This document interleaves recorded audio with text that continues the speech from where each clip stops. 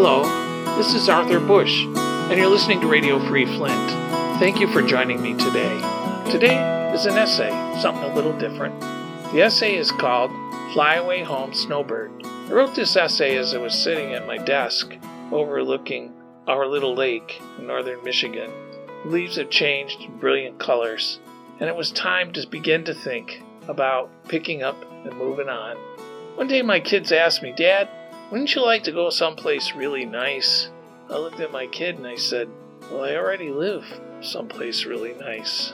I couldn't think of a nicer place to live than in the Tampa Bay area of Florida along the Gulf of Mexico, and I live in northern Michigan, right next to a state and national forest.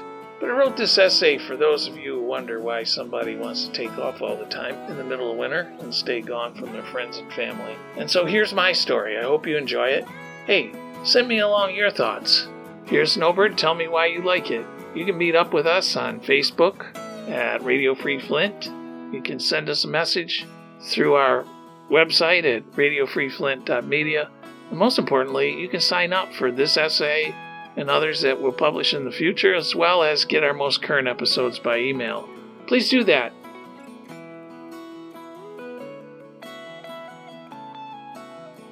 It's that time of year when the trumpeter swans disappear from our little northern Michigan lake. Our family has called the modest home on that lake the cottage. Lately, the Canadian geese come and go after short visits while migrating south. The pervasive smell of fall is in the air on this brilliant late October afternoon. The leaves on the streets are changing to brilliant hues of yellow and crimson. The maple trees usually lead the fall color parade. This year the red leaves seem deeper and redder than usual. Ferns in a nearby woodlot quickly turn brown as the crisp morning temperatures take a dive. Soon the giant oak trees are soon to follow the ferns in changing to a stunning array of fall colors. There's something about this time of year that waxes nostalgic. Perhaps it's something so simple, not being able to walk outside without a jacket, or the ducks moving on after making this beautiful lake their home for the summer. Just a few months ago, there were a dozen tiny ducklings that emerged to greet the world for the first time. They followed their mom in a straight line around the lake, like it was something they learned in a military boot camp. All the ducks and geese are leaving soon to visit their faraway southern home, where the warm sun will greet them upon their arrival.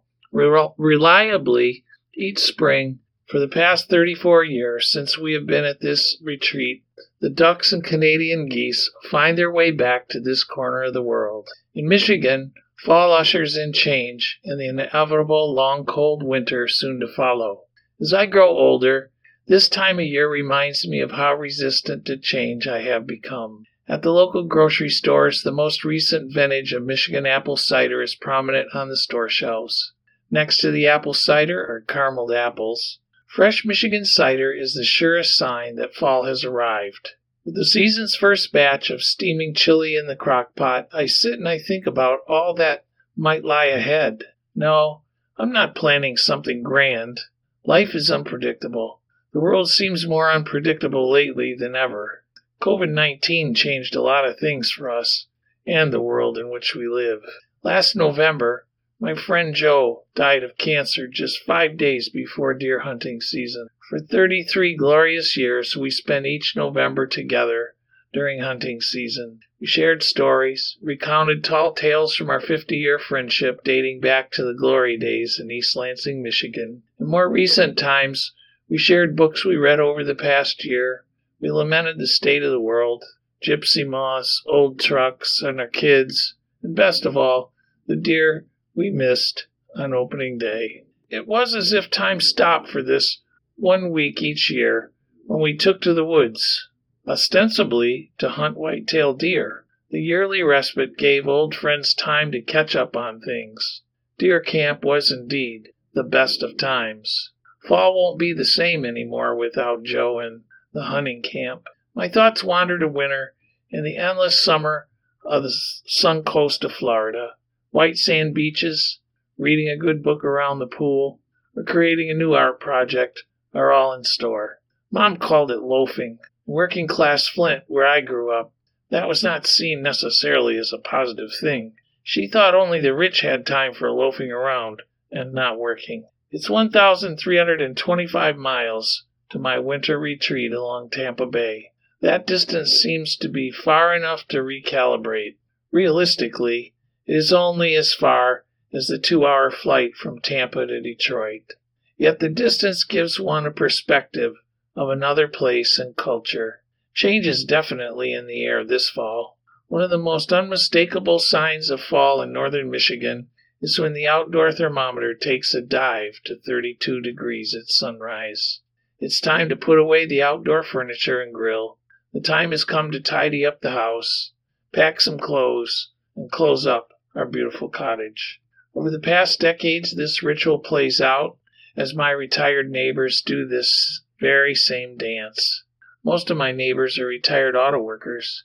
They prepare to head off to sun-kissed winter enclaves like West Palm Beach, Daytona Beach, Bonita Springs, Sarasota, and Largo, Florida. A few snowbirds only make it as far as the mountains of Tennessee or the fine beaches of South Carolina, just far enough out of the reach of a winter blizzard. Come May, these snowbirds will predictably return to the rolling hills of northern Michigan, looking tanned and rested.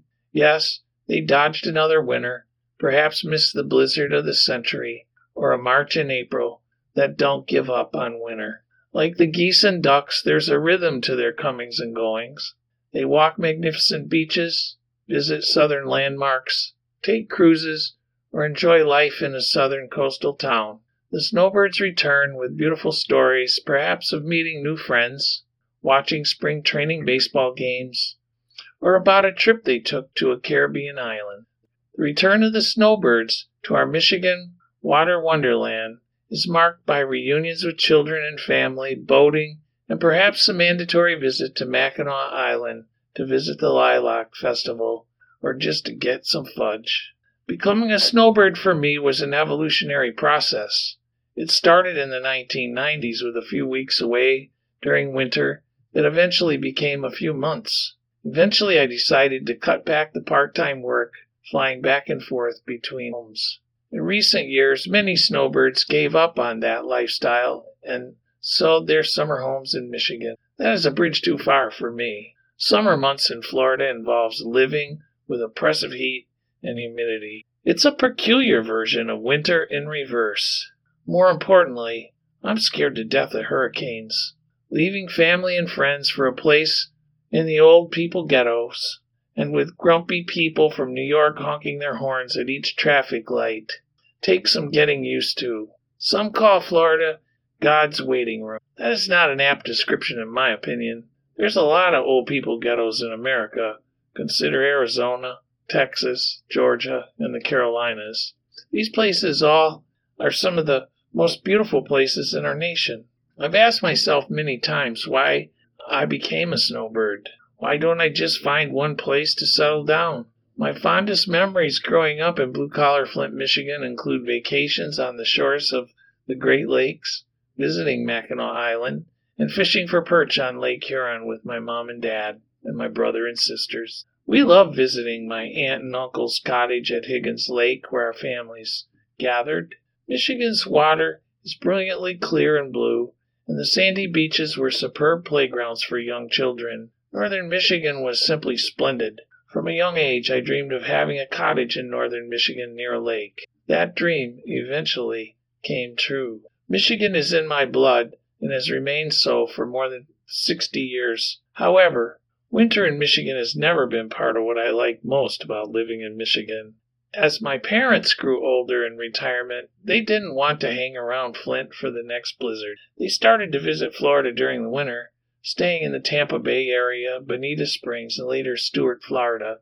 Perhaps I'm more like those ducks and geese than I realized as I follow the sun. During my senior year in high school, my best friend invited me to his grandpa and grandma's house during spring break in Bonita Springs. That's in southwest Florida. I remember seeing for the first time an orange tree in their yard. His grandpa also had a cottage in northern Michigan. With the seed planted long ago, I eventually became a snowbird. During a visit in the early 1970s, I remember Bonita Beach was littered with beautiful shells. The beaches looked like those I grew to love in Michigan, so it was not hard to fall in love with Southwest Florida. Friends and I returned to Naples area during spring break, during college, and also in law school. During my visits, I would go to this deserted place called Vanderbilt Beach. It was a pristine and virgin beach with mangrove trees everywhere. There was Wiggins Pass State Park nearby. Florida had not yet developed what is known as North Naples. After visiting this place for parts of 3 decades, I knew that I would like to get a vacation home. The near disappearance of General Motors from Flint left professionals like me some stark realities to consider.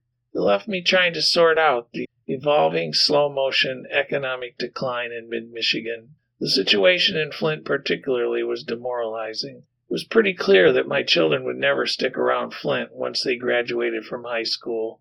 That indeed became our reality. The desire to leave home, I thought, was for young people who need to explore the world and find their way. Wherever you go at my age, it's likely you have nothing to prove. There is, however, after nearly 40 years working in criminal law, a deep desire to find a place of peace. I did my part in Flint, Michigan to make things better. It's time for new generations of Flintstones to carry on and make a community of their own design. As for me, the time has come to fly away home. If you'd like to share your own snowbird tale, please do. Send me an email at radiofreeflint@gmail.com. Don't forget to subscribe by going to our website at radiofreeflint.media. We'll pass along essays like this and our most recent episode. Thank you for joining us again. So I'll leave you with a few seconds here of what's Lake Michigan's all about, which is the lake. And I'll leave you like Charles Kuralt. Some of you might be a little bit too young for Charles, but he used to do a segment where he left the sound of the sea, the sound of Lake Michigan. Take care. Bye-bye.